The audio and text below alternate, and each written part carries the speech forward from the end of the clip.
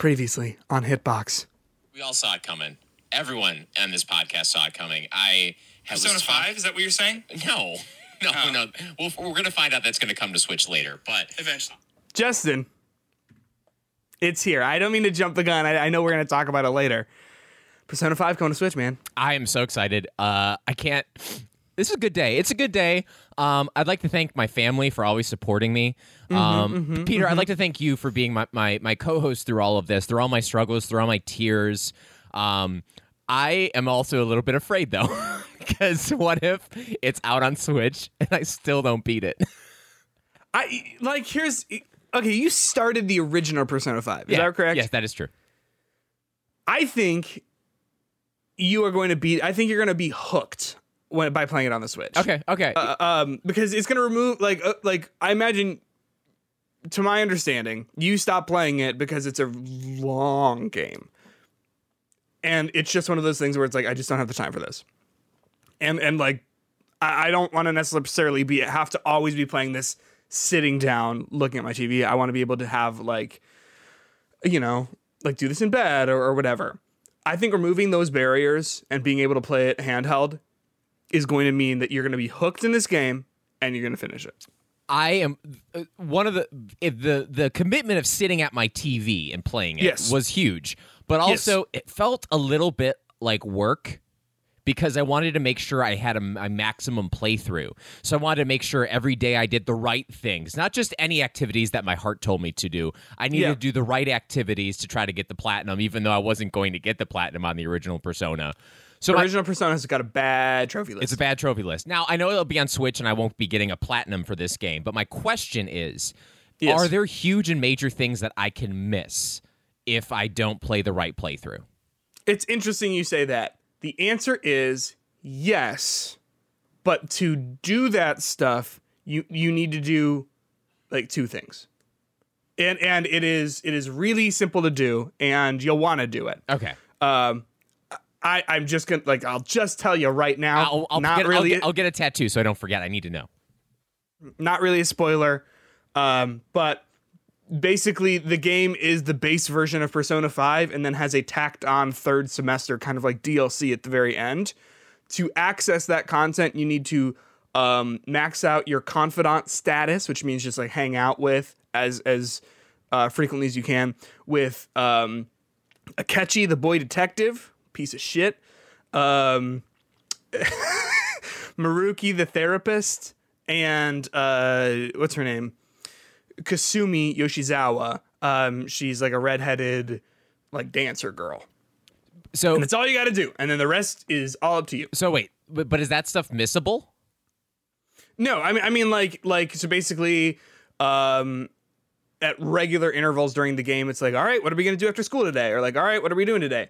And then you'll be able to like go to different places and whatever. And there will be little notifications for like the people you can hang out with. And so for me, anytime those people showed up, I would just prioritize hanging out with them until I maxed out their confidence. And then stuff. Ignore them forever.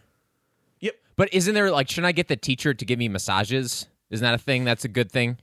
Yeah, you can do that because what she'll do is if you max out her confidant, she'll give you massages after you're done in Palaces or in Mementos because as soon as you're done with that, you go home for the rest of the day and you can't go out. Yeah. But yeah, I mean, you can do that, but like it's not required. Yeah, I do have to say, I think not trying in my brain to get a platinum is going to help me a little bit because I'm like, I don't fucking need to do everything. I just want to.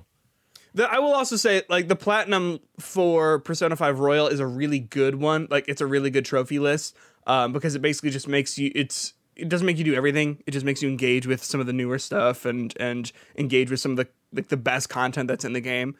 So that's not like a bad thing in my opinion, but there you go. Do you know what's probably going to happen, knowing me? I'm going to finally download Persona 5 Royal. On my Switch. On Switch? Yeah. And like that same day, because of course, I'm going to have it pre-downloaded. Of course. Come on. Of course. Justin, I know you. Yeah. So I'm going to have it pre-downloaded. And that morning of its release, they're going to be like, and Persona 6 coming to PS5. And I'm going to be like, no! No. I think we're a ways away. I think we're gearing up for a reveal of that because they've said that they're working on it. But I think that this news is going to tide us over for a while. I would imagine that Persona 4 Golden and Persona 3 Portable are going to launch on, all the consoles and stuff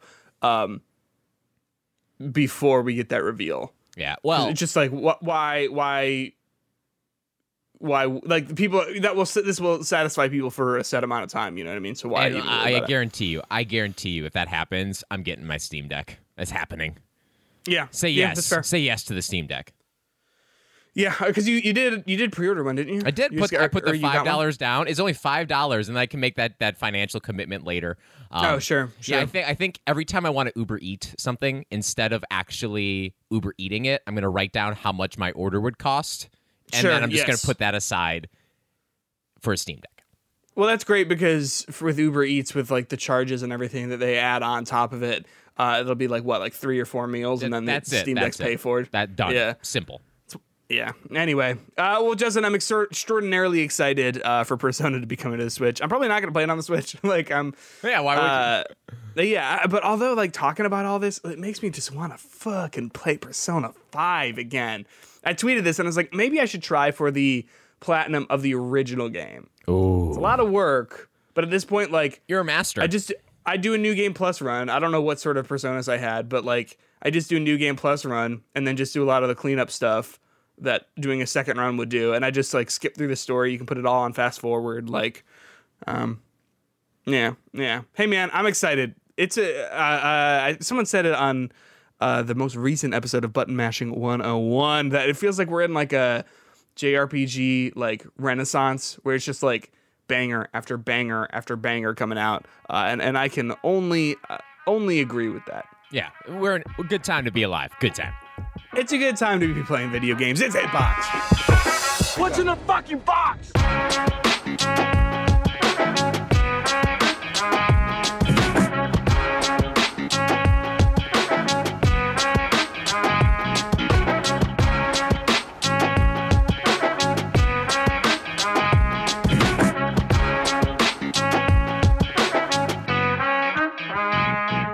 Welcome back to Hitbox, episode number 99. Whoa. 99, Justin. That's like 100's next week, and we've got some fun stuff planned. My name is Peter Hunt Spitdeck, and joining me, as always, is my good friend and co-host for the past 99 episodes. Damn, Justin Makovich. How are you, Justin? I am doing fantastic. I gotta admit, we're recording it's not that it's that early.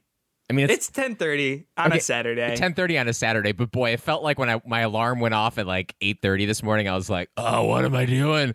You spent 2 hours preparing for this?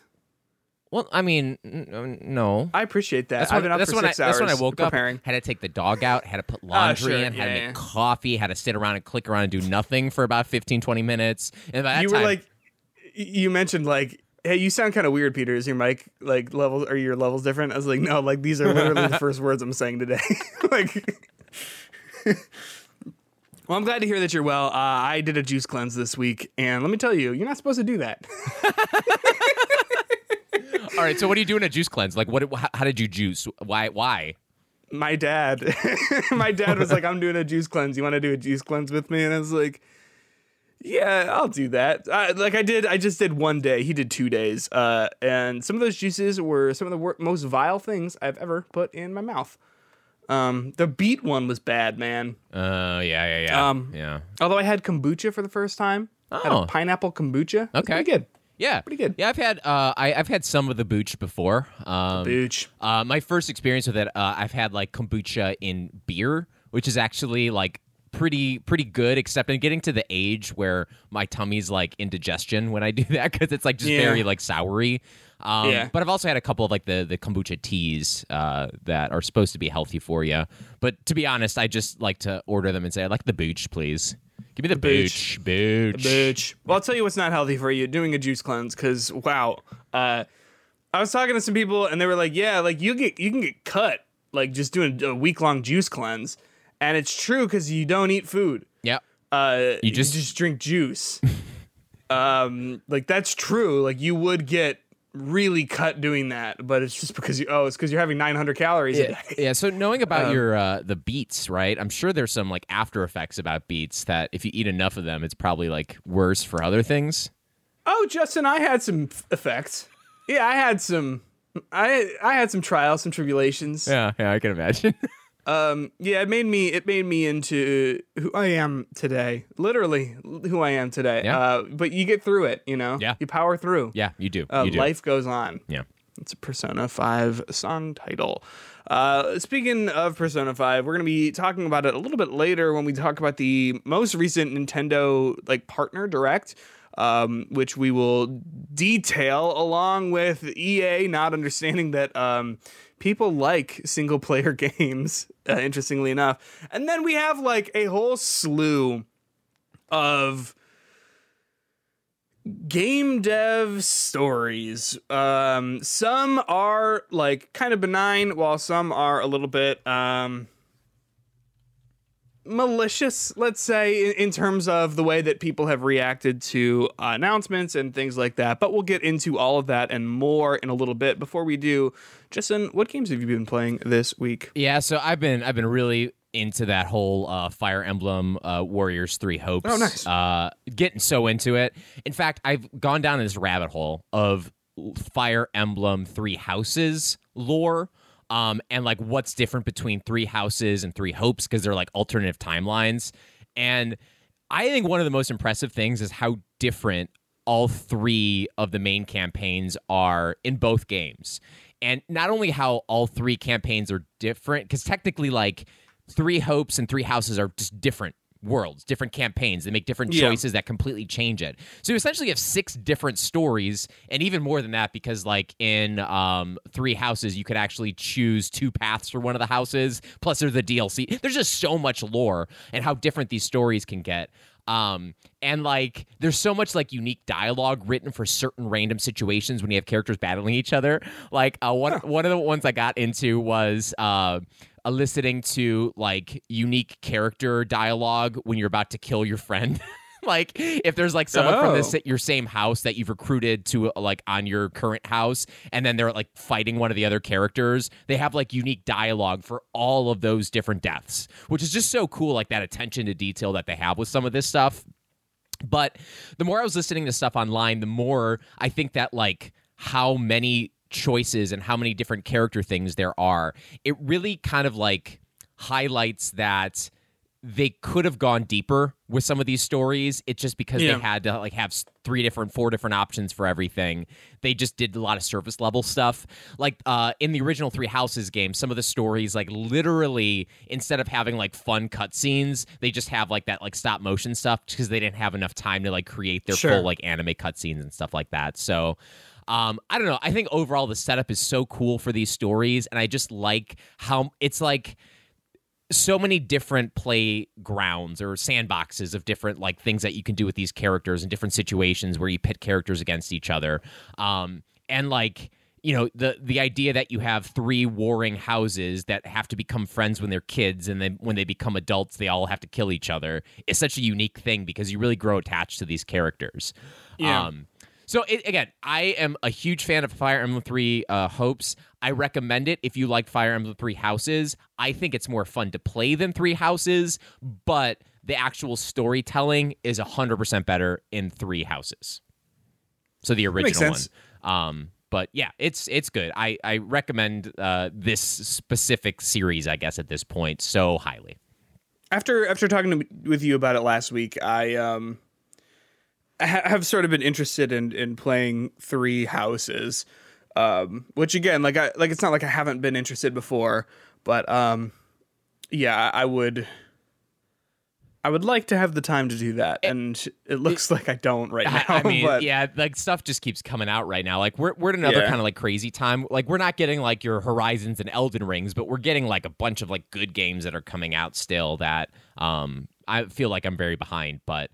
My suggestion is, if you're turned off by the tactic stuff, if you play 3 Houses and you get to the time skip, if you get to that time skip, you get to know the characters well enough that you can play the 3 Hopes without it being disorienting. And if you, of course, want to continue with the story, then you can keep playing after that, because you get to that midpoint in 3 Houses and you don't want to leave it anyway, because the story does progress pretty awesomely. But again, the tactic stuff is just not. That's the one thing that stopped me from doing multiple playthroughs is the combat, which is kind of a big deal. How long is a playthrough of one house? If you do everything, it took me like 40 hours. Okay, yeah, so I don't. Yeah, okay. Yeah, you don't need to redo everything, and it's just like one of those things. Like when you're done, I think you can get the idea by going through it and watching all the videos of stuff. But you know, there's just so many like little tasks you have to do in order to level up your characters to like appropriate levels, so you don't kill them. That I think you want to make sure you do one good playthrough, and then maybe others. They do kind of have a new game plus, but it's not like you get every stat like over. You get like your relationships, your characters, but not their full levels and stuff. So yeah. Sure. Well, I don't want to like rush through it if I'm gonna play it. Oh yeah, because it seems like a game that like I would actually really like. So it's just waiting. It's like you said, like it's not like we're getting like huge releases like right now, but it's sort of more of a drip feed where it's like, well, I gotta just keep up because like I want to play Neon White. I've decided I'm gonna play that. Ooh. But I have to make some decisions about God of War first. I beat it last night, man. Wait, yeah? What decisions? Oh, you're gonna platinum it, aren't you? Well, that's the question. So I beat it last night at around like 10:30, and can I just say without wishing to spoil things, by saying directly what happens. So if you just don't want to know anything about maybe the structure of God of War at all, go ahead. I'll put a time code in the description of this podcast. So you've been warned. You know what? Fuck it. If you don't want spoilers for God of War, go to the time code. We're gonna be spoiling this. Won't be a terribly long discussion, but at least I don't think. Here we go. You've been warned. So I knew going into this that Atreus was Loki. Because back when this game came out, I was talking to my brother about it, and he was like, "Are you gonna play this? Can I talk to you about the ending?" And I was like, "I will never play this game." and he told me that, and I was like, "Oh, that sounds like a good fucking twist." So it wasn't like that little bit I had known this whole time. I thought the way they delivered that was excellent because I don't necessarily think knowing a twist ruins a narrative, especially because it can make you go like, oh, like you can sort of pick up on those little bits here and there. But damn, what a good fucking ending to that game. Oh, it's and like the good thing about that is that reveal is not like it's like the end of the story, but it's like almost like an epilogue to everything that's happened. It's like the tie-up of everything. So like you get this like twist that like changes the whole context of the game, but also gets you super excited about what the sequel's going to be. Yes, 100%. And so you have that final fight with Baldur, and I thought that was great. I mean, like just the final like 5 hours of this game are just like stunning. And then my favorite thing that happened was when you get to Jotunheim, there is no combat, there's no fighting, it's all over, and it's just about like this is the end. Yep. Like this is what the game is about. And you spread her ashes. I teared up a little bit, choked up a little bit, just thinking like, look at these two dirty, sweaty boys. They're so tired.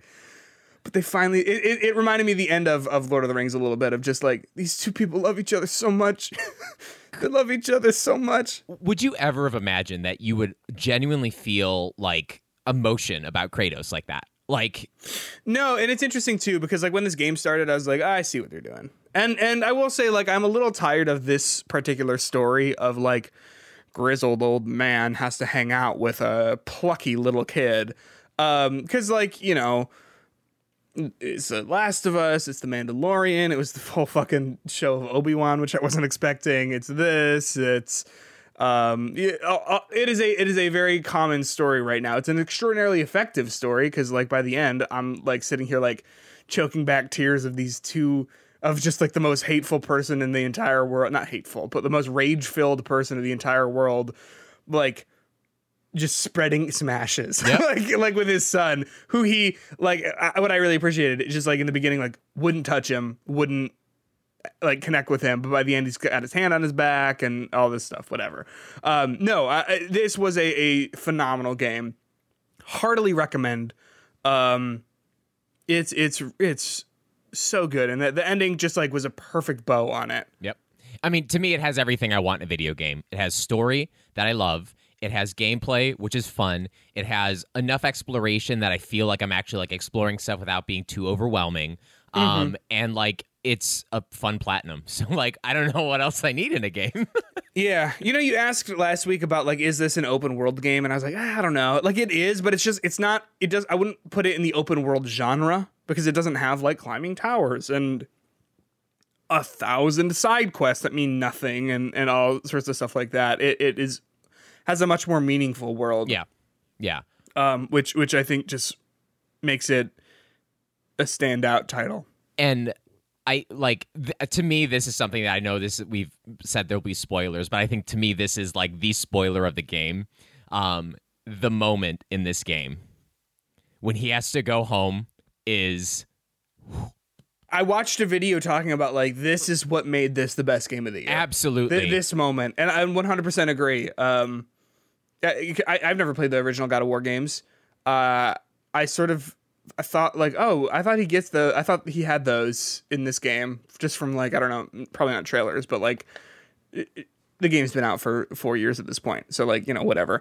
But like I was like, yeah, I thought he had those. Like, yeah, I guess not. And then he starts talking about like, I'm gonna have to go home and unearth some stuff I buried a long time ago. And it's like, oh shit. And like that whole segment is like a 10 out of 10 in video games. And yes, I think it's made even stronger by the fact that the way the game works, it's a continuous shot. So like you go from the cutscene when he's basically freaking out that Atreus is gonna die. The way Kratos freaks out. And like you follow him all the way to going back home, realizing the only way to save him is to go back to what he was. And like him almost like kind of immediately just being like, I'm going to go home. I got to do it. Like without like even fighting it. And like he just has those couple of moments when like he looks at his wrists and you hear the creepy, awesome theme music play. And like it's so good. So good. Yep. 100% agree. Damn, what a good game. And again, from a franchise that I just have had no interest in, like previously. So then once I finished that, I watched the trailer for Ragnarok, and I was like, you know what, this looks good. Like we said last week, I think, like, hopefully it's more than just some more God of War. But, like, just from looking at that trailer, there seems to be enough going on that it's like, yeah, this looks pretty great. And I thought they set up, like, the fact that you don't see like Thor or Odin, even though they talk a big game in the first game, I think like shows just some incredible restraint to just not let it be. It showed incredible restraint, in my opinion, for them to say like, we are setting up a sequel to this that is deserving to be a sequel. Do you know what I mean? Like a second part of this story. Absolutely. Did you get the Thor cameo yet? No. Okay, so there is a little Thor cameo. I mean, you'll get it if you get the platinum, but if you look it up, like they do an even better job of like creating the hype and setting up what they're doing next with just a little moment at the end. It's really good. It's really good. Yeah.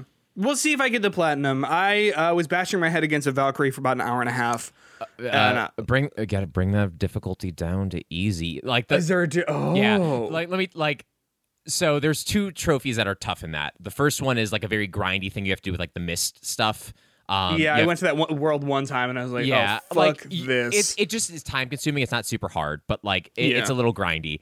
But then there's the final Valkyrie Queen, which is like one of the toughest boss fights ever. And like even if you put the difficulty down to as easy as possible, it's still like one of those things that you're just gonna beat. It's because I like a challenge. It's just like, oh, I just die instantly? Okay, cool. You know what I mean? Like, what if I try this? I last 1 second. Okay, great. God of War, phenomenal game. So I might I forgot that you could that there is difficulty on this. For whatever reason, I thought this was one of those games where it was like, this is the intended experience. This is one way. No. But no, I forgot. Sony's pretty good about having this sort of accessibility options. I will say one thing though. This game is marketed as like it's a one shot. Right? The camera stays with Kratos the whole game.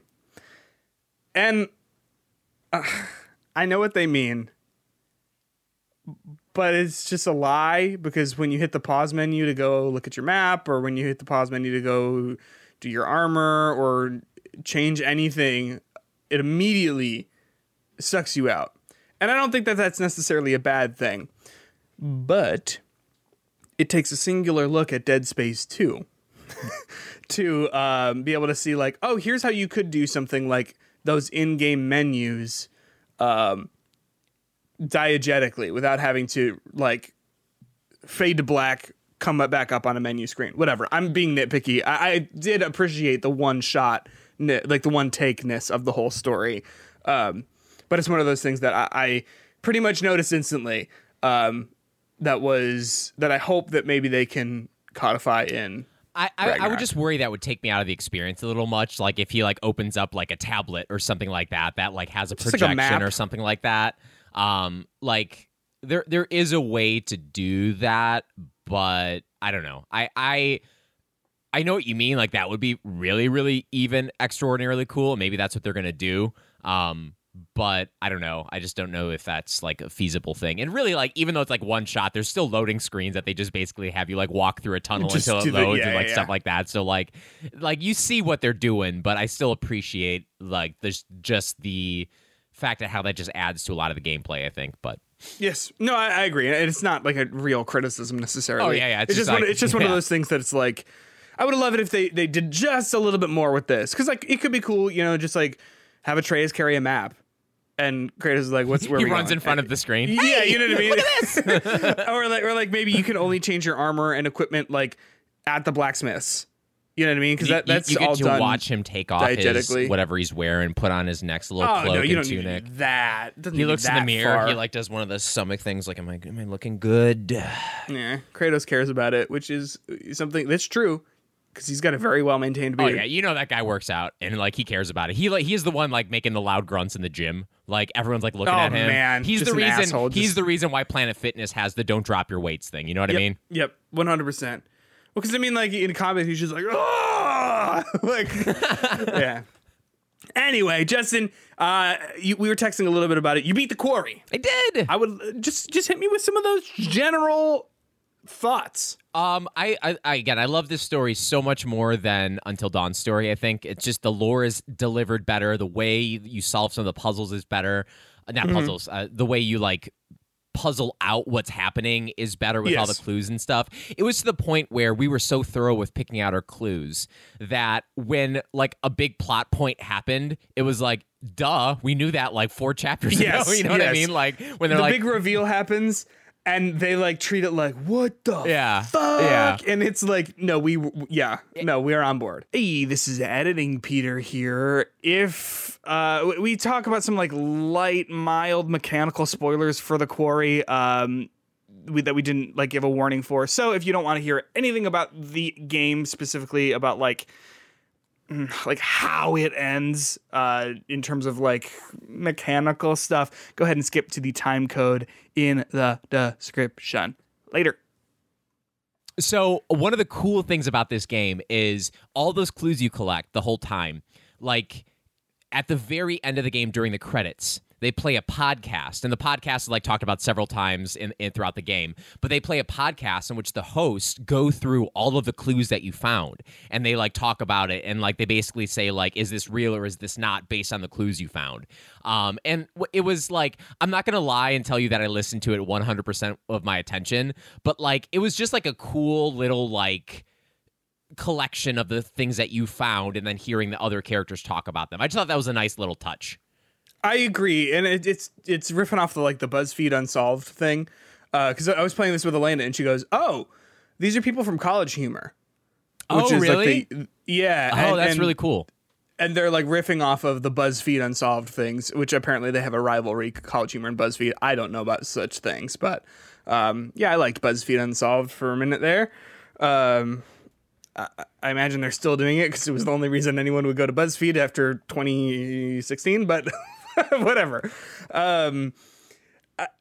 I appreciate that too. I guess this isn't like a spoiler, but this was the thing that I was disappointed in that I mentioned a few weeks ago, mechanically, because you're collecting 10 pieces of evidence. And I was like, oh, the amount of evidence that you collect is going to change the ending of the game. Because I figured that the ending of the game would be police would show up and you would have to be like, no, here's what happened, and then show them the evidence. And it just, that's just not how it works out. Like you said, it's how it goes on that podcast, which is still fun. But I thought it was going to be more of a mechanic than it was. And so when that finally revealed, when it was like, here's what you've been collecting this all for, I was like, oh, okay. Yeah, you've been playing a few games of Danganronpa, haven't you? I have, yeah, clearly. Right.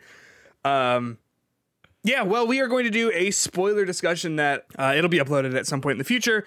So look forward to that, where we'll go into all the nitty-gritty details. But all in all, you liked it? Oh, yeah, it was great. Out of the 9 playable characters, which, by the way, that might be a spoiler that there are 9 of them, I only had 1 that was killed. Yes. And it was a complete bullshit reason.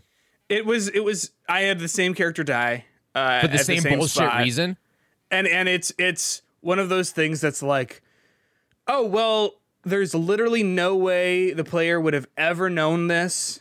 There's no indication of this because it's like one of the only like puzzles in the game. Absolutely. And it like one choice like that is the reason why a character dies or not. And it's like nothing you could do around that. Like it just is like that one thing killed a character. And I know a lot of times you have those split-second choices to make, but those choices are made on like emotion and reaction and stuff like that. This one is just kind of based on, did you do the puzzle right? Do you know what's going on? And they don't do a good job of setting up the puzzle that this is what you're going to have to do. So like it was just, that was annoying. Yes, I agree. I agree. But yeah, Justin, I'm seeing here, you have watched Top Gun Maverick, a movie that I loved.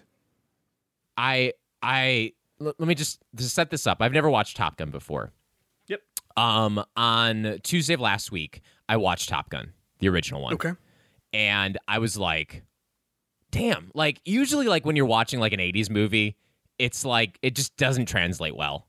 And like you go like, okay. Yeah. All right. There were moments in it that I was like, oh, this is an 80s movie. But ultimately, it was good as hell. I loved it. It was awesome. And like just like some like emotional beats in there that you would just not expect. I know a lot of people there's a character that dies, and I know a lot of people know that that's the character that dies, but I thought it was a different character, so like my stupidity like was legitimately like, oh my god, wait a second, I thought the other character died. And like it was such like a major plot point of it, but it was really done well, I thought. Really good. Like a lot of the shots that they took at that time were like revolutionary kind of like shots, like watching planes land on carriers, like all this cool stuff. It was a really good movie, and I was like, oh, I see why this made Tom Cruise. So then the next day I go to see Top Gun Maverick, and like that movie, dude, is like the most thrilling anime video game you will ever watch. And like there's this one scene that just felt so much like a video game. It's basically, without like spoiling the reveal here, it's Tom Cruise like taking on a course that like is impossible, and it's like shot with him actually flying. You hear it, they have this like really long extended shot of it in the cockpit of hearing his breathing as he's like moving the stick and all this like crazy stuff. And it was thrilling to the point where they like that scene happens, and then there's still like, I don't know, 50 minutes more of like thrills after that. So it's like, I can't even describe how good this movie is, because like it's all set up to be like a heist kind of, that they have to do this thing, and the whole movie they're training for this thing, and then the thing happens. And like that whole end of the movie is just like the entire time when they fly off the carrier and they're going towards this mission, I was like on the edge of my seat. Well, I was in a recliner, so like I was literally like sitting up in my recliner. But like it was like the whole time I was nervous. I was like, any of these characters can die, and I legitimately care about 3/4 of them. Yes. Yes. There's some I still don't care about, but like it's just really good. It was really good.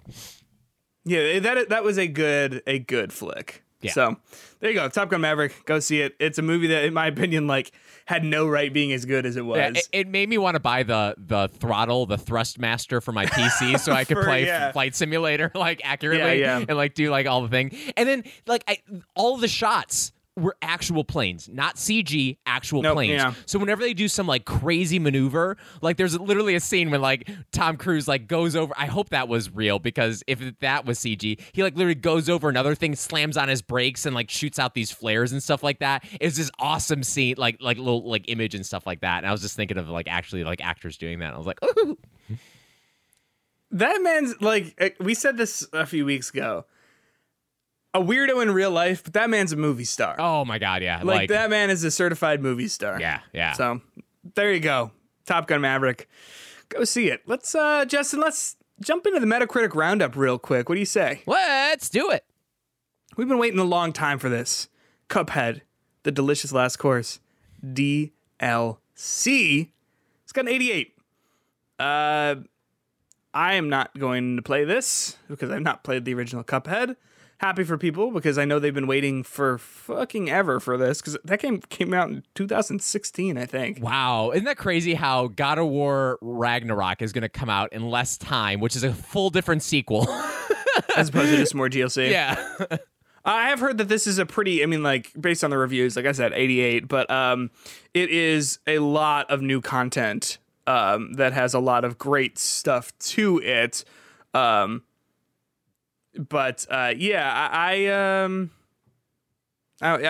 played Cuphead, yes? Yeah, I played like the first like little map area of it, and like it's fun. Like I like it. It's just like it's just a hard game, and like I don't relax, and like playing. I have it on the Switch. Not gonna lie, not the best place to play it. Not the best controller to play it on.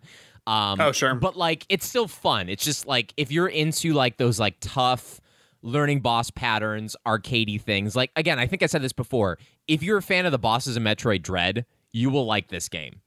Okay. And like the good thing about this DLC is that there's like new bosses. Like I think there's a couple hours of new bosses and content to do, but they have a new character that you can go back and play all the other bosses again. And the new character has different mechanics to it. I think it's like it dodges in a different way or something like, I don't know. But like that new character like just changes things up enough that it makes the old content new.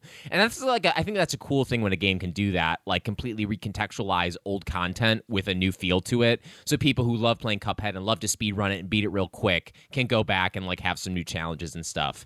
And then plus the new levels seem to have like new like mechanics and like things that highlight the new character's moveset a little bit more. So I don't know. I'm to the point when I've re-downloaded Cuphead on my Switch. Will I get this DLC? I don't know. It depends if I get hooked back into it. But ultimately, this game is just such a cool visual game to play, even like to watch people do it. Like this is a game that I love watching speedrunners play. Sure. That's fair. And it's just fun. It's just fun. Well, also on here we've got, I don't know why you put this on here, F1 22, which is a racing game. Hey, man. On PC's got an 82. So I'm mad about this because I was going to draft this in our fantasy critic game, but I couldn't because we don't have like a yearly option to get yearly games. So like I couldn't get Madden 22 or I couldn't get FIFA F1 22. So that's like 12 points is it 12? 12 points I missed out on, and I'm just furious about that. So yeah, if you want an average F1 game, well above average I guess, an 82 is pretty good. F1 22. I won't be playing it, but I'm mad that I won't be drafting it. No, why would you? Why would you? Then also, just rounding things out here, we've got Monster Hunter Rise Sunbreak, another DLC. We've been hearing about this one for quite a while, too, on the Switch. But apparently it did not disappoint. It's got an 86. Yeah, so the thing that gets me interested about this is when I was playing the original Monster Hunter Rise, there were these things in it that were like these tower defense modes called rampages. That I've got to, and I just hated playing them. It was like just bad tower defense games and stuff, and I just didn't. That wasn't why I came to play Monster Hunter. In fact, I still don't know why I came to play Monster Hunter, but it was like such a gameplay mechanic like shift that I got to a main mission where that's the thing I had to do, and I was like, I just don't feel like it. Yeah. And then every time I come back to the game, it's like, do this rampage, and I was like, yeah, know what? Actually, I don't feel like doing that rampage. I think I'm good, yeah. But this DLC like takes away that rampage part. Like they basically minimize it to a point where you don't do them anymore, and there's just like new monsters and other like, you know, harder missions, and they raise the level cap on stuff. So if you like Monster Hunter Rise, this is more of it. And they've also done a lot of cool quality of life improvements on it to make just like doing moment to moment gameplay a little bit better and a little bit easier. So it's hard for me to still hardly recommend Monster Hunter Rise to people, but like it is a good version of that game. I do enjoy it. It's just not like easily accessible and something I can feel confident in recommending. Sure. That makes sense to me. I've heard quite a few good things about this game. I'm not going to try it, but I'm glad for the people who love it, because it seems like the people who love it really love it. Do you know, is it a standalone or do you have to buy it? I have no idea. I've literally no way of knowing that information. I'm going to say, to me, it seems like you have to buy it. Yeah. It's an expansion, not a standalone game. Thank you, Reddit user Loose Strings 508 for that. Always coming in clutch. Always loose strings, always. Thanks, man, or whoever you are. Let's talk about the most recent Nintendo Direct. This was a partner showcase, so obviously we were all expecting to see, you know, Metroid Prime 4, Breath of the Wild, and, you know, whatever new Mario games coming out. And I was disappointed when none of those things were here. What the fuck? Sorry, I was just doing my impression of Twitter for a second. Which, I mean, like, I joke, but, like, damn, that was exactly how it went for my Twitter feed. People are like, I can't wait. It's a partner direct. It's like, what do you want? What are you talking about? I don't understand criticism for this kind of stuff. Like, first of all, like, that aside, there are some awesome things that were announced and shown at this direct. Like, some really good stuff. Fantastic direct, yes. Right.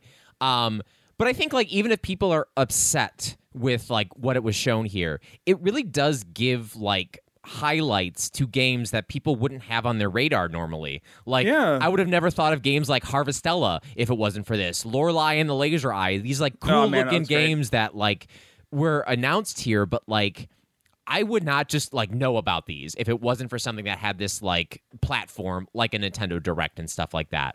And like if you're really upset about wasting 25 minutes to like watch this and just see a bunch of new things that are coming out, dude, put your YouTube speed on 2 times. And, like, exactly. Yeah, don't watch it live. It's a 12-minute. Yeah, like you don't have to like sit here and like do all this stuff. And if you're mad because you had to wake up early to watch it, like wait, you don't like what's the big? You don't have to do anything. Like if people are unhappy with this, I don't know what they want, because you're not going to be getting every single one of these directs or streams a brand new Mario game announced or a brand new Zelda game announced. It's just unrealistic to expect that.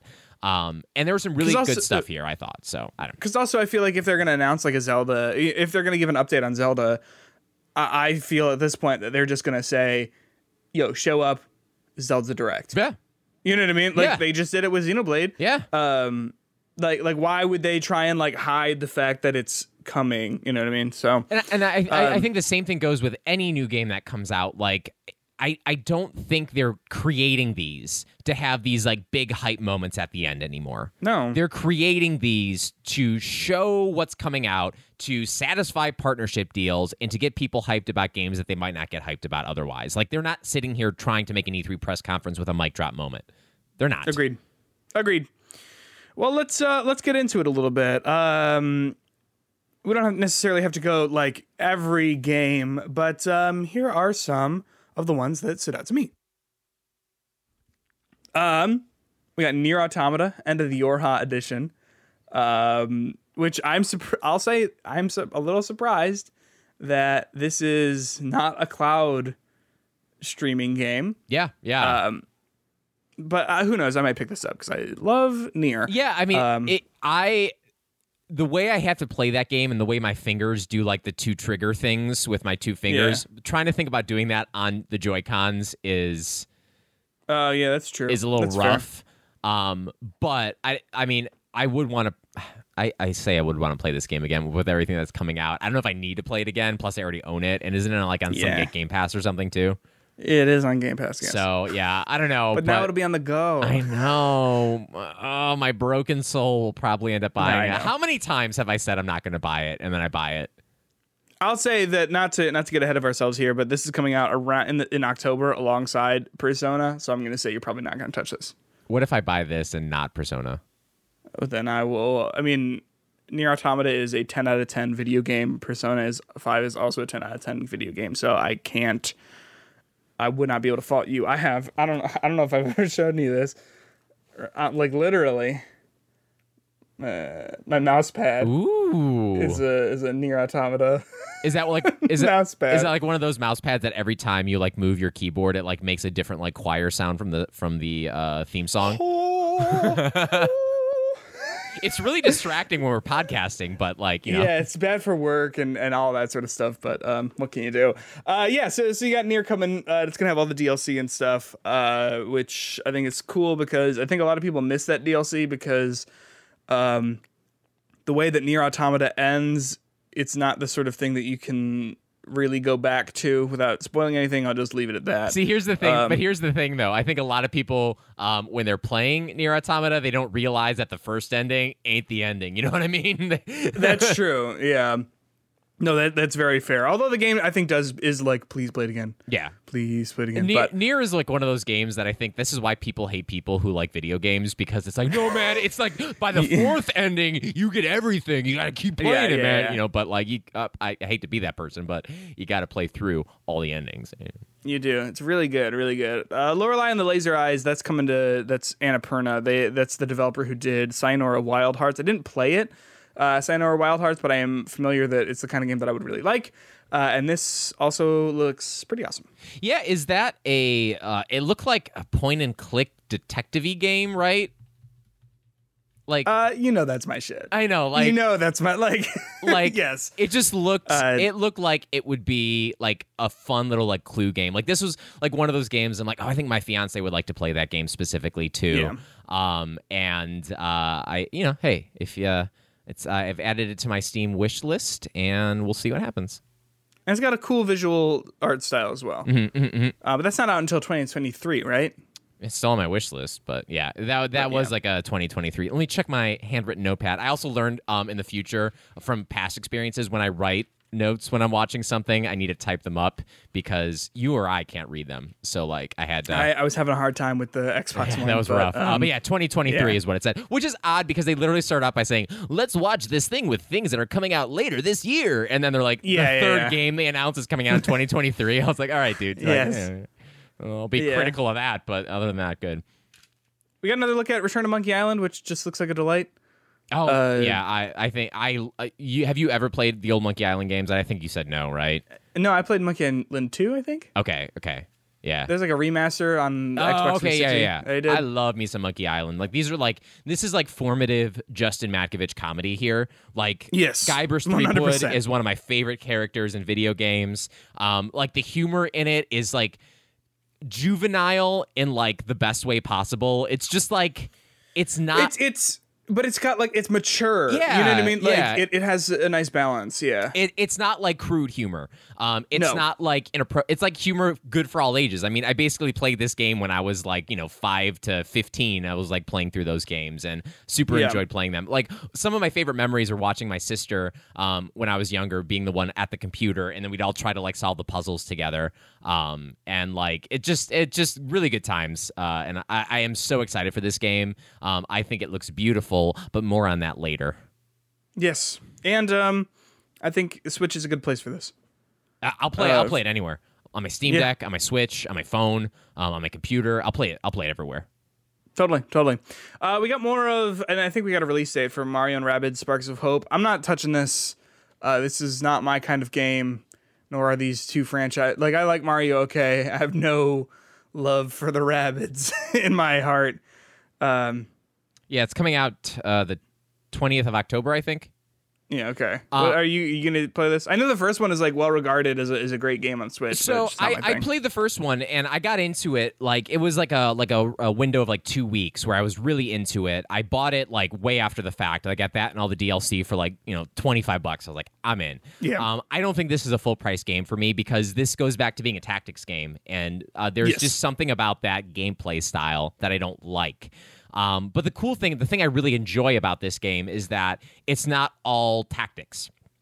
Because like in the middle of your tactics battles, they have these like kind of open world things where you don't really do that much, but there's like little like Mario puzzles that you have to like solve in this open world between levels.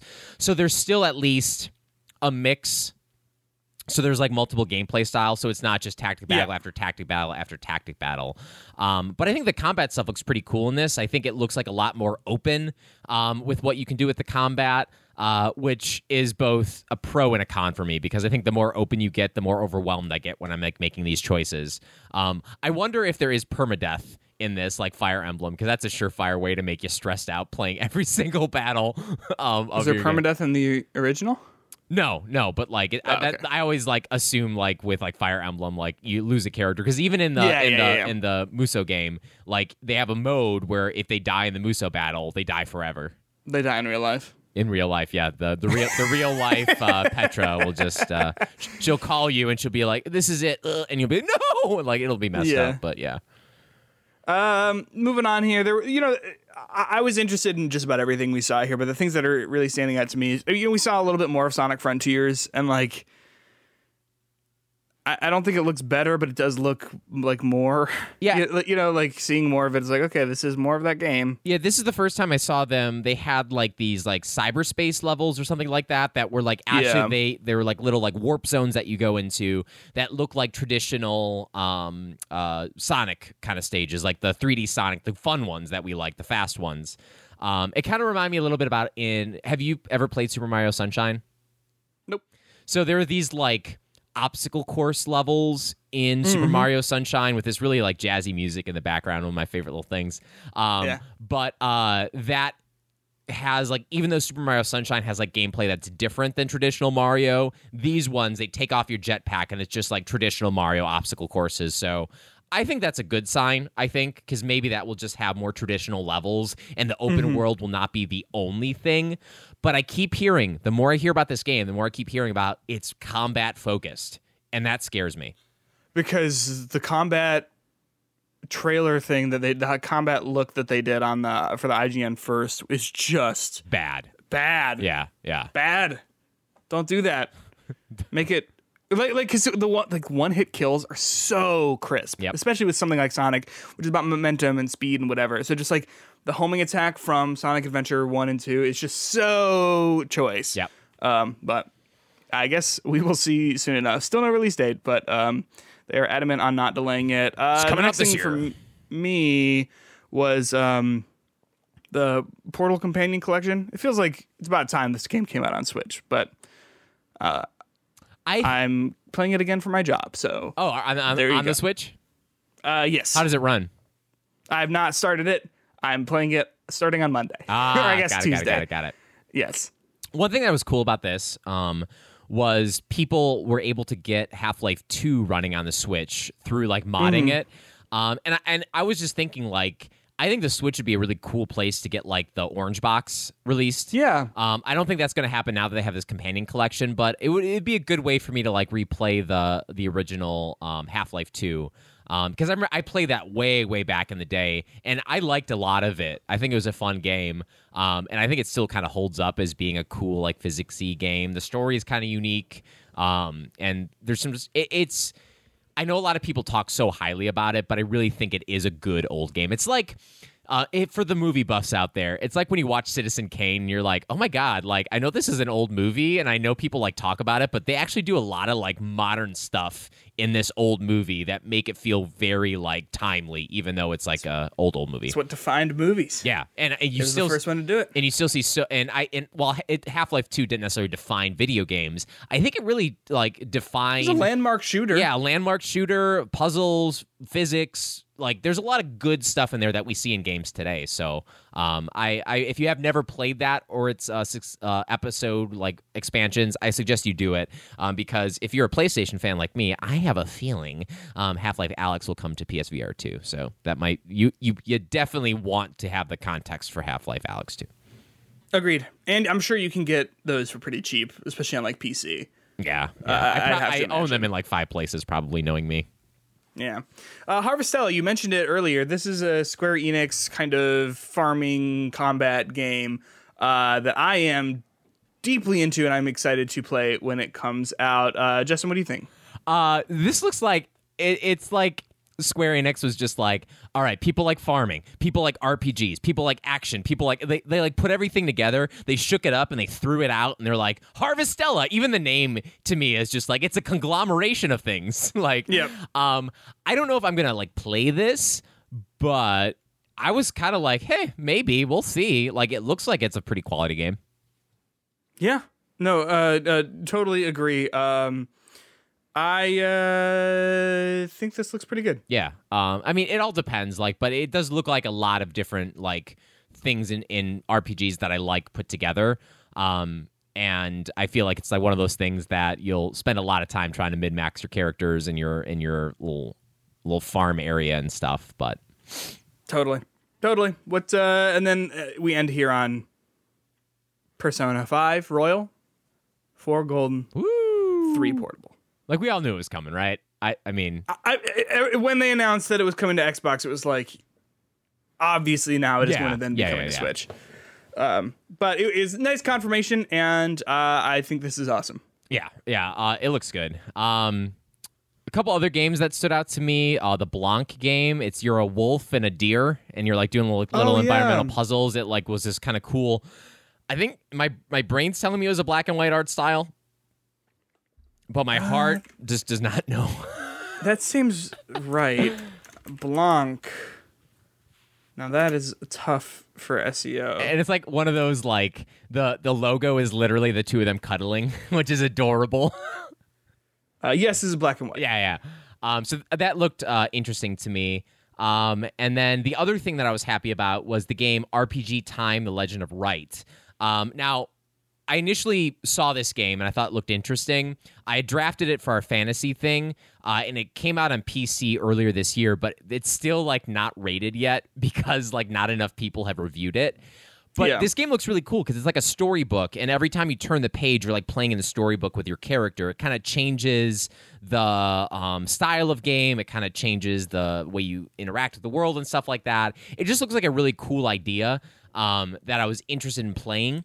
And it was like one of those, like, the game, I was interested in the game and I decided to draft it, not drafting a game I thought would be good. So I'm excited this is coming to Switch because, as we've talked about before, I don't really play PC games. So I think this will be a perfect place for me to play it. And this looks like a fun game that'll be perfect for the Switch. So if you haven't heard about this game, RPG Time: The Legend of Wright, look it up. It looks great. Can't wait for it to come out. I think there was a release date on it. When were you coming out, buddy? Let me look through my notes. August 18th. Yeah, I don't have that. So right when school starts, I'll be super not playing this, but you're gonna just be so deep into it. I'll be crying every night coming home, being like, why did I choose this profession? Justin, I understand. It's part of the reason why I didn't do it. Yeah. But that's a conversation for another time. Yeah. We said this before. I thought that was a good direction. Yeah. Great. 11 out of 11. Go Nintendo. Go Nintendo. They're just sitting back like, here's how it's done, y'all. Like, here's our games. Here's what's coming to the Switch. We don't even need to show you Zelda to make you know that the Switch is a good console. All right. Justin, Electronic Arts, EA, who I have a shaky relationship with. Personally? They made Dead Space. Oh, okay. I thought you meant like you and them gotten some beef on Twitter.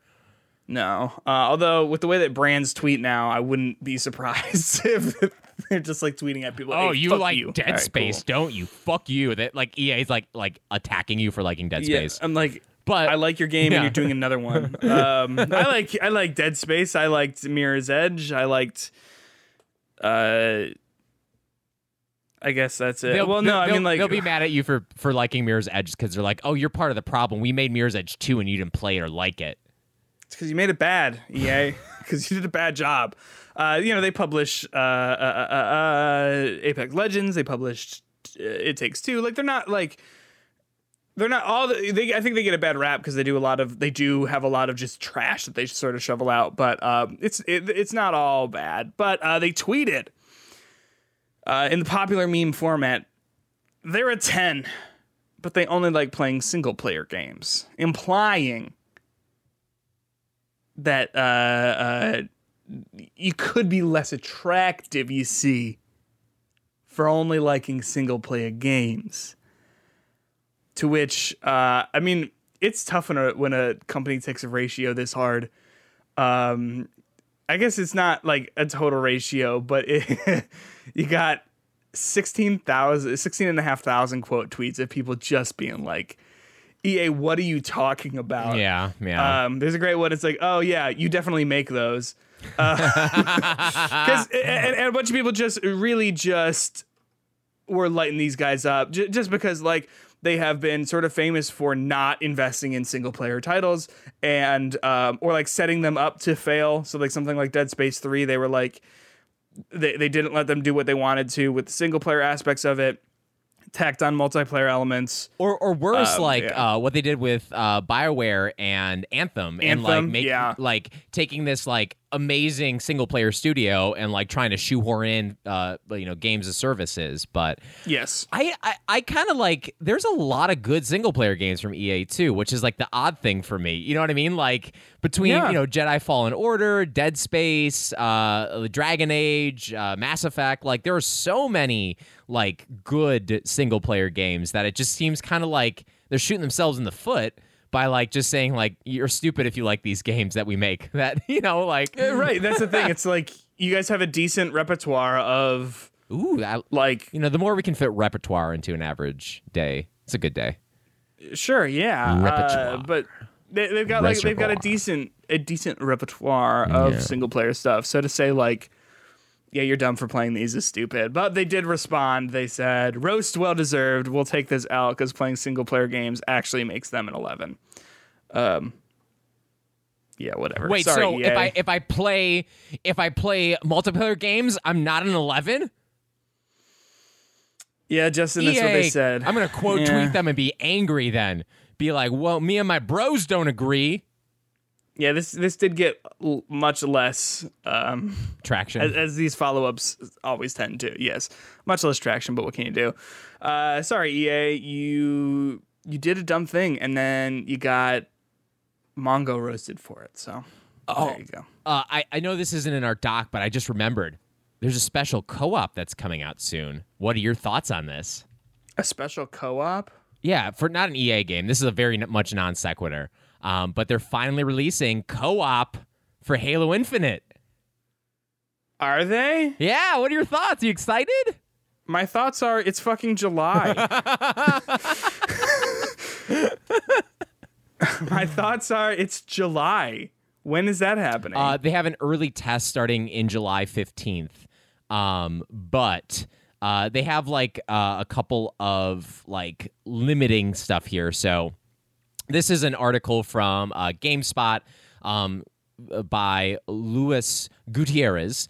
Luis Gutierrez. And basically it says 343 recently announced that it would begin an early test on July 15th and shared more news on how the co-op world would work in Halo Infinite. To keep the game from breaking, it created an area of operations, limiting how far players can move from one another in-game. Quote, if you stray too far from your fire team, you will get a warning to return to the team. If you ignore that warning and continue, you will be killed for going AWOL and be spawned back on your nearest teammate, 343 said. A player will be warned when they're 800 feet away from another player and then killed once they reach 1,000 feet. What are your thoughts on that restriction with the co-op? It makes sense because Otherwise, you're gonna have people like on different sides of the map, and the game's gonna crash. Yeah, I think this goes back 100% to my thoughts about the reason this didn't happen is because the way the game is designed and the way games are designed, it probably was way too graphically demanding to have two fully rendered maps with people like everywhere in it. And this is probably like one of the programming sacrifices they had to make, which I'm sure this wasn't quite easy to do. This probably took a while for them to do. But like people seem mad about this, but like, what the fuck are you expecting people? I'm sick of people, dude. I'll say this. I don't think it's wrong for people to be mad about this because it just shows like, okay, 343, then this game isn't designed for co-op. It's not. So then you just have to buckle up and say, we're not doing co-op. Unfortunately, our single player mode is not designed for co-op because of this open world, right? Just own it. At this point, they have dug themselves too deep of a hole, right, for it to be like that. You just got to own it. The problem is, I think, going to be how big are some of these maps? Right, because there are how big are these outposts and stuff like that? 1,000 feet sounds like a lot. In Halo Infinite, it's probably not. You know what I mean? So like, it could be the sort of thing where like, okay, I'm in one bunker in one of the strongholds. You're in another room, and I can't move into the next room, even though we're sort of going through in different. You can't like go around back and do something like that, potentially. I think this is too little, too late. Should have just never done this. Should have just never promised to do this. And like I said, if you couldn't have done it, if you were looking at it being like, okay, the amount of work this is going to be to figure out how to even address co-op in this game is going to be too much, then just don't. Wouldn't that have got them more like flack though than if they just like didn't really say anything, but then delay the co-op later? Because, like, I don't know. I just think if they were like, we can't do the co-op, it's too hard. Like, I don't know if that would have gone over as well. I mean, at least there is co-op here. Granted, it's like a year later. Granted, it's not like 100% open world co-op and stuff like that. But I think, like, I don't know. I from the beginning, I was like, so what? We'll get co-op later. And I know I'm probably in the minority for saying that because a lot of people have formative co-op memories with Halo. Like, I would have rather got the Halo campaign when we got it rather than waiting until July 10th for this. That would have been a mistake. Yeah. For sure.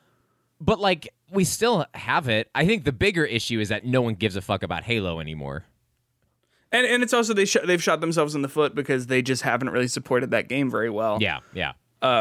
So, sorry, I guess. And the other aspect of that, I think, is people were miffed when there was no couch split-screen co-op for Halo 5, which I think is a good complaint because that's a co-op game. Like I don't know how else to say that. Like, the campaign is designed with co-op in mind, so the fact that there isn't any split-screen co-op is a little odd.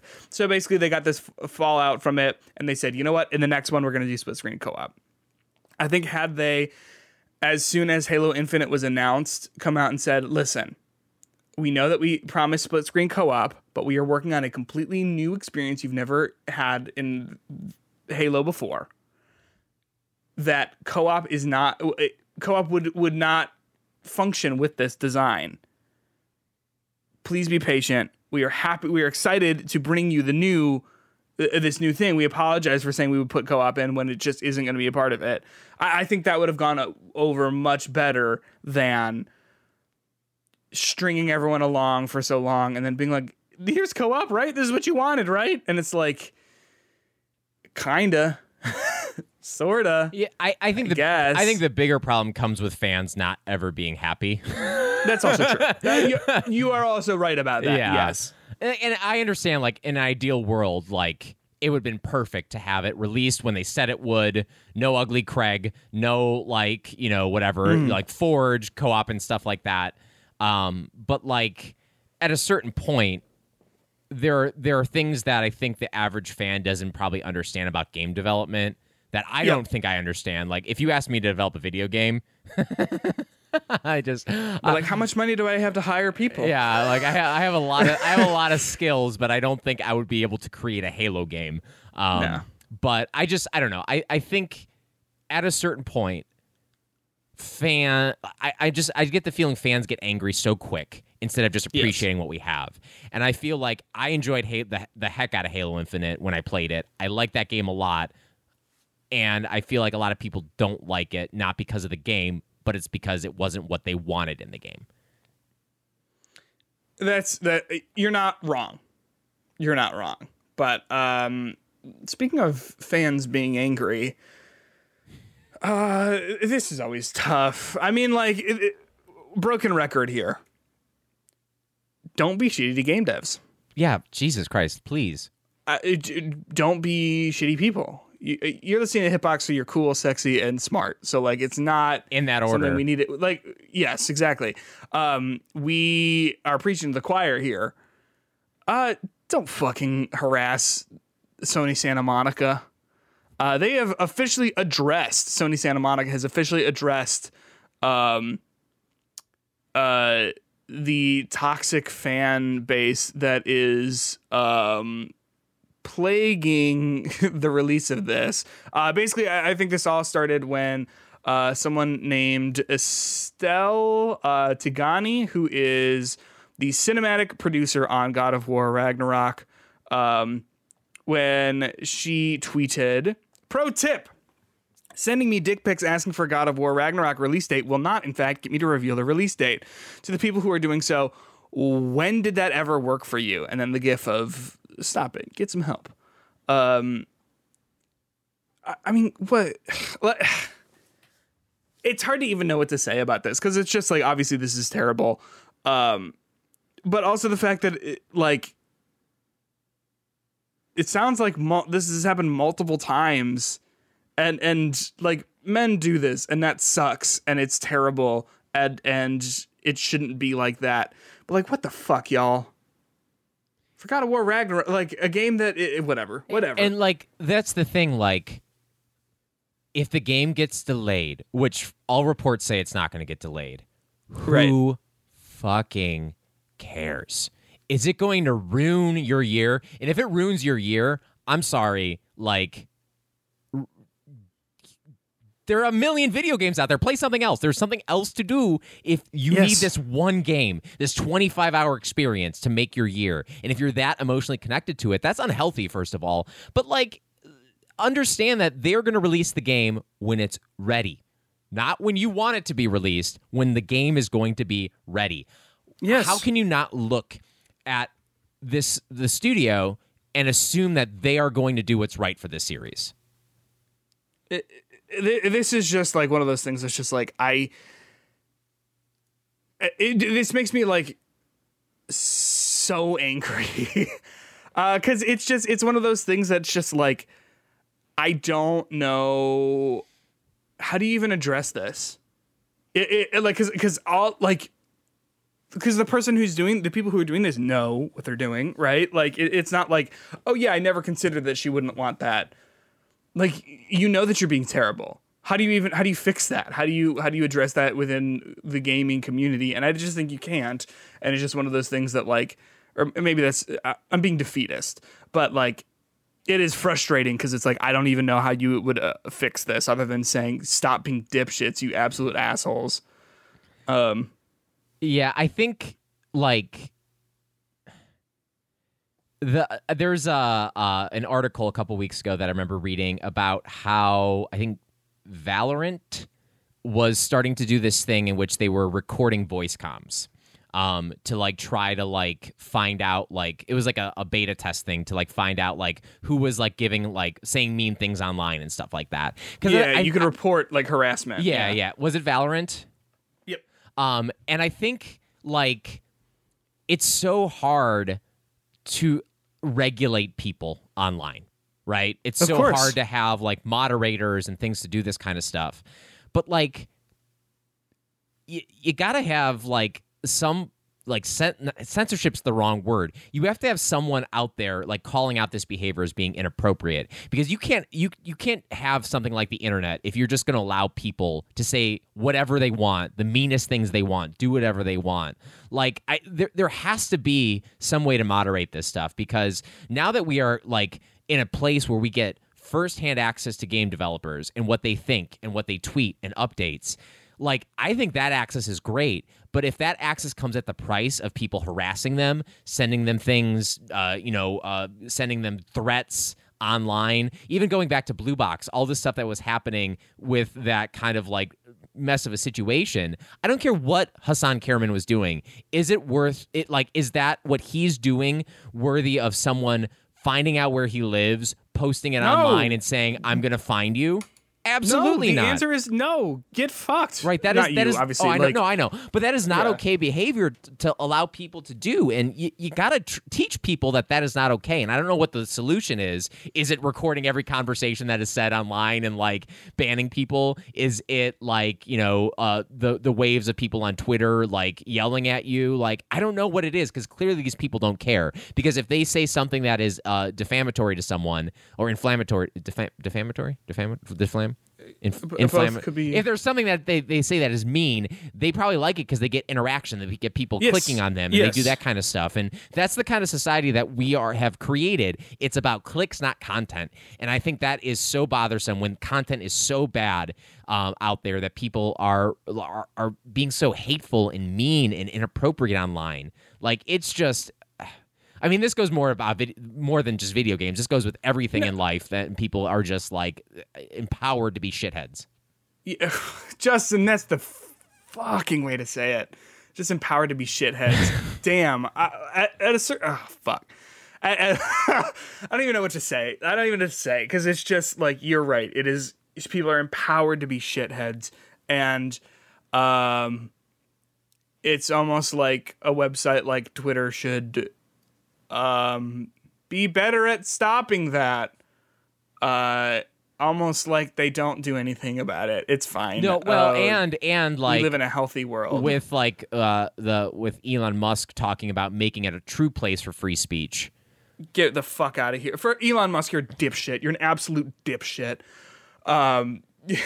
You're looking at me like I'm saying something controversial. No. I stand by I'm this. just checking my place in line for my next Tesla and making sure that. Oh, sure, your next Tesla, huh? No, absolutely. I'll say it with my whole chest, Elon Musk is an absolute dipshit.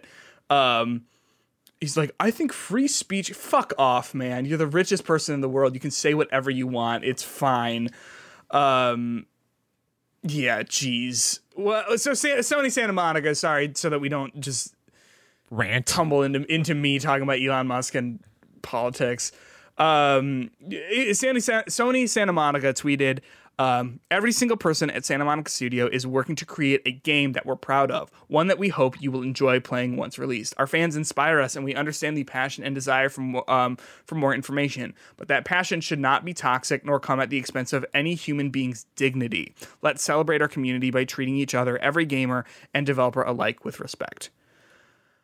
I mean, that's a great statement, but it's tough. It's just one of those things where it's like, I don't know how to fix these people who are just hateful and just terrible. And the sad thing is that statement is a great statement, but that's not what gets the clicks. You know what I mean? Like, you're reacting to shitty people, and the shitty people is what gets people up in arms and gets people talking about them and gets people like, it's just so annoying. And then, I mean, it goes on to we hinted at this earlier. People were harassing Dan Gilbert. Is that his name? From the creator of Monkey Island.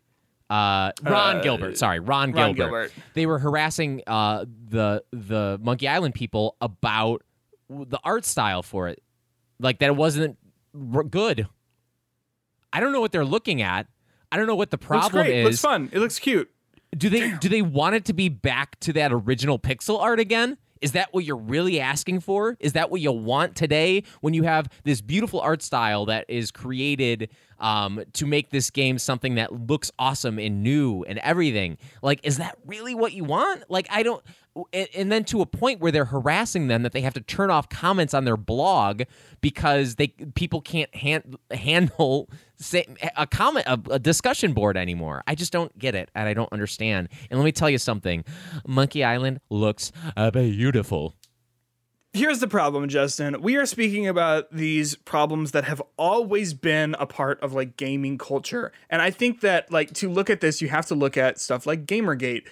From, was that like 2015 and on. You have these people who like follow, like I said, this has always been a thing in the gaming community, but following Gamergate felt empowered, emboldened to be shitheads, right?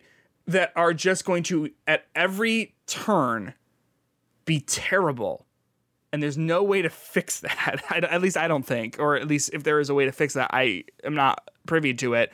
So anytime that God of War shows this young black woman at the end of the Ragnarok trailer, people are making edits of her being white, right? They show off, here's what Aloy looks like, a woman.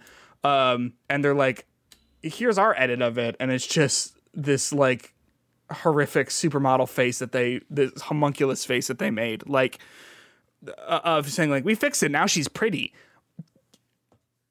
This is not a new issue, but every time it comes up, it just like, I see nothing but red, and it's like, what the fuck? So here's what we do about it. Here is what we do about it. And I know we joked about this earlier, or I did. It's on us, and it's on the people who will play video games to check your friends. When they say shit like this, you have to respond, and you have to say, hey, that's not cool. That's not great. What are you talking about? Right? That is how we fix it, I think, by having the community speak and say, this is not what we're about. Get fucked, guy who's sending this woman dick pics for Ragnarok information. It's even, what are you talking about? Whatever. I think that's how you fix it.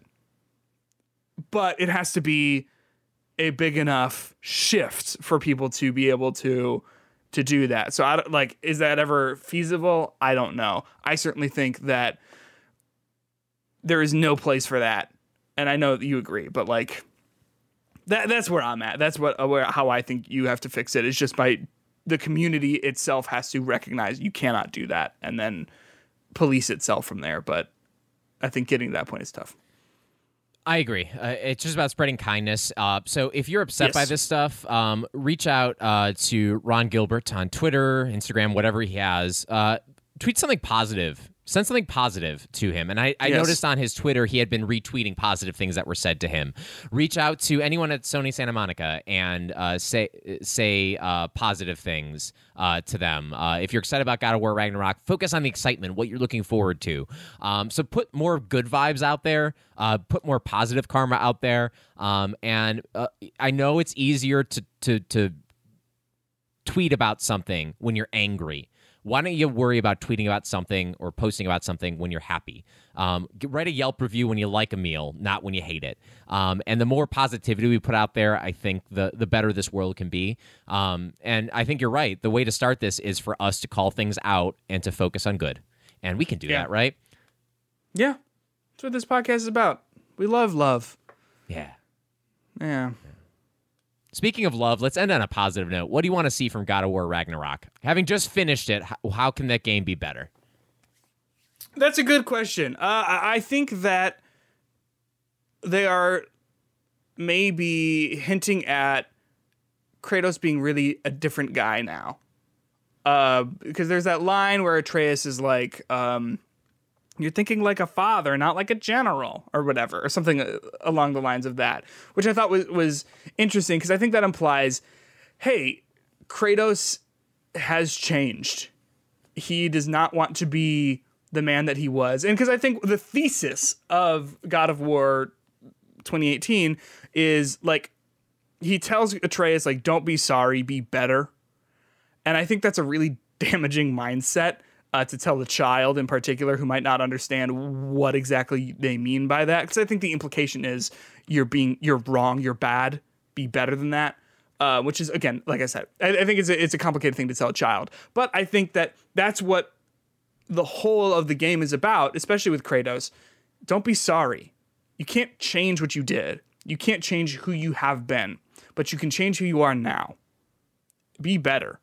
Strive to be great. Strive to be someone who has compassion and kindness and whatever like that. Because then he doesn't. After he gets the blades, one of the dwarves is like, "Oh my gosh, those are cool. Where'd you get those? Are they a family heirloom?" And he's like, "No," and they never will be. And that's so powerful. And I think that's what you're starting to see in God of War Ragnarok, right? Of Atreus being like, we're going to war. We are going to war with this. And you need to start, you can't be, we kind of need the old Kratos back. But I think the internal thing of like, well, I don't want to be the old Kratos. And I stopped being the old Kratos so I could have you, and so I could raise you into someone who isn't like me. I think that conflict, will be interesting to see now that Kratos is a totally different guy. And what you said right there, I think is 100% the reason why a game like God of War is great, because it creates these kind of conversations, right? Like about like character growth and development and learning from your past and all this kind of stuff. And like how they made Kratos a character that can go through significant character growth and change as a human being and not be perfect, but like be real and have like real moments. And I think that is so fantastic. For me, one thing that I want in the game is I want them to continue to expand combat. So agreed. It's a little bit like it can have some more customization to it. And I mean, there already is customization between your two weapon styles, how you use Atreus and all this kind of stuff. But I think developing that and making it really easy to go back and forth and like have some really like distinct character builds and stuff in it, because I think this game really does lend itself to having a unique combat style. And I think I've never quite played an action game like it. And by the time you're at the end, you're really just like, you are flipping between combat styles, flipping between melee and ranged, and using Atreus' different arrows and stuff. And like, I think it's really done well. I want to see them go further with that personally. I agree. I completely agree. Like I said, I watched the trailer last night and I was like, oh, I am looking forward to this. Like, this looks awesome. Yeah, I can't wait. Can't wait. Wait. But Sony Santa Monica, take your time. Please. Please, take your time. I'll have Persona to beat. Yeah, you will. So, hey, thanks so much for listening to our show.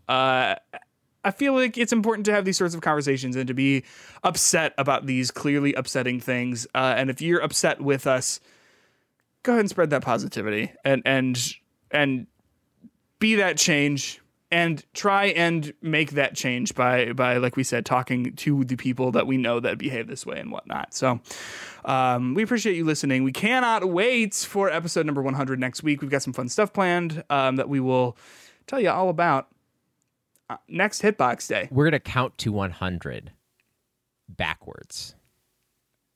Here we go. 100. A billion minus one. We said counting backwards? Oh, yeah, right. I see. Counting down from 100. Yeah, okay. Yeah, no. Yeah. Yeah, that would be a lot. But if you want to start with a billion, I started to write from 1 to 1,000,000 on paper. When? And that would take quite some time. In fact, did you do it? No, hell, are you kidding me? That would literally that would take forever. That would take months to do. Yeah. If you write and then every number you out. did it. I did it for one class period because a kid was like, what can I do to get an A in this class? And I was like, if you write from 1 to 1,000,000 on a piece of paper. And he's like, I can do that. Did it for like 2 minutes and he stopped. I'm like, I bet I can do it for the whole class period. And I got to like 1,000. Yeah, it sounds tough. Yeah. It would take a while. Yeah. Yeah. Anyway, like I said, thanks so much for listening. Next week we'll have some fun. Some fun changes are coming, but we'll let you know more about that next Hitbox Day. Until then, you can follow us on Twitter at HitboxPod. You can tweet at us at HitboxPod, or you can send us a DM. You can send us an email, anything you thought about the episode, at hitboxofficialpodcast@gmail.com. We'd love to hear about it because we appreciate your opinions about things like the Nintendo Direct, EA's unwillingness to understand that people like video games, and God of War, The Quarry, Top Gun, Fire Emblem, whatever you want. Am I forgetting anything, Justin? You're forgetting how awesome you are. No, you're forgetting how awesome you are. Oh, stop it. Stop. You stop it. Hey, always remember, old games are old. We'll catch you at Hitbox episode 100. Bye.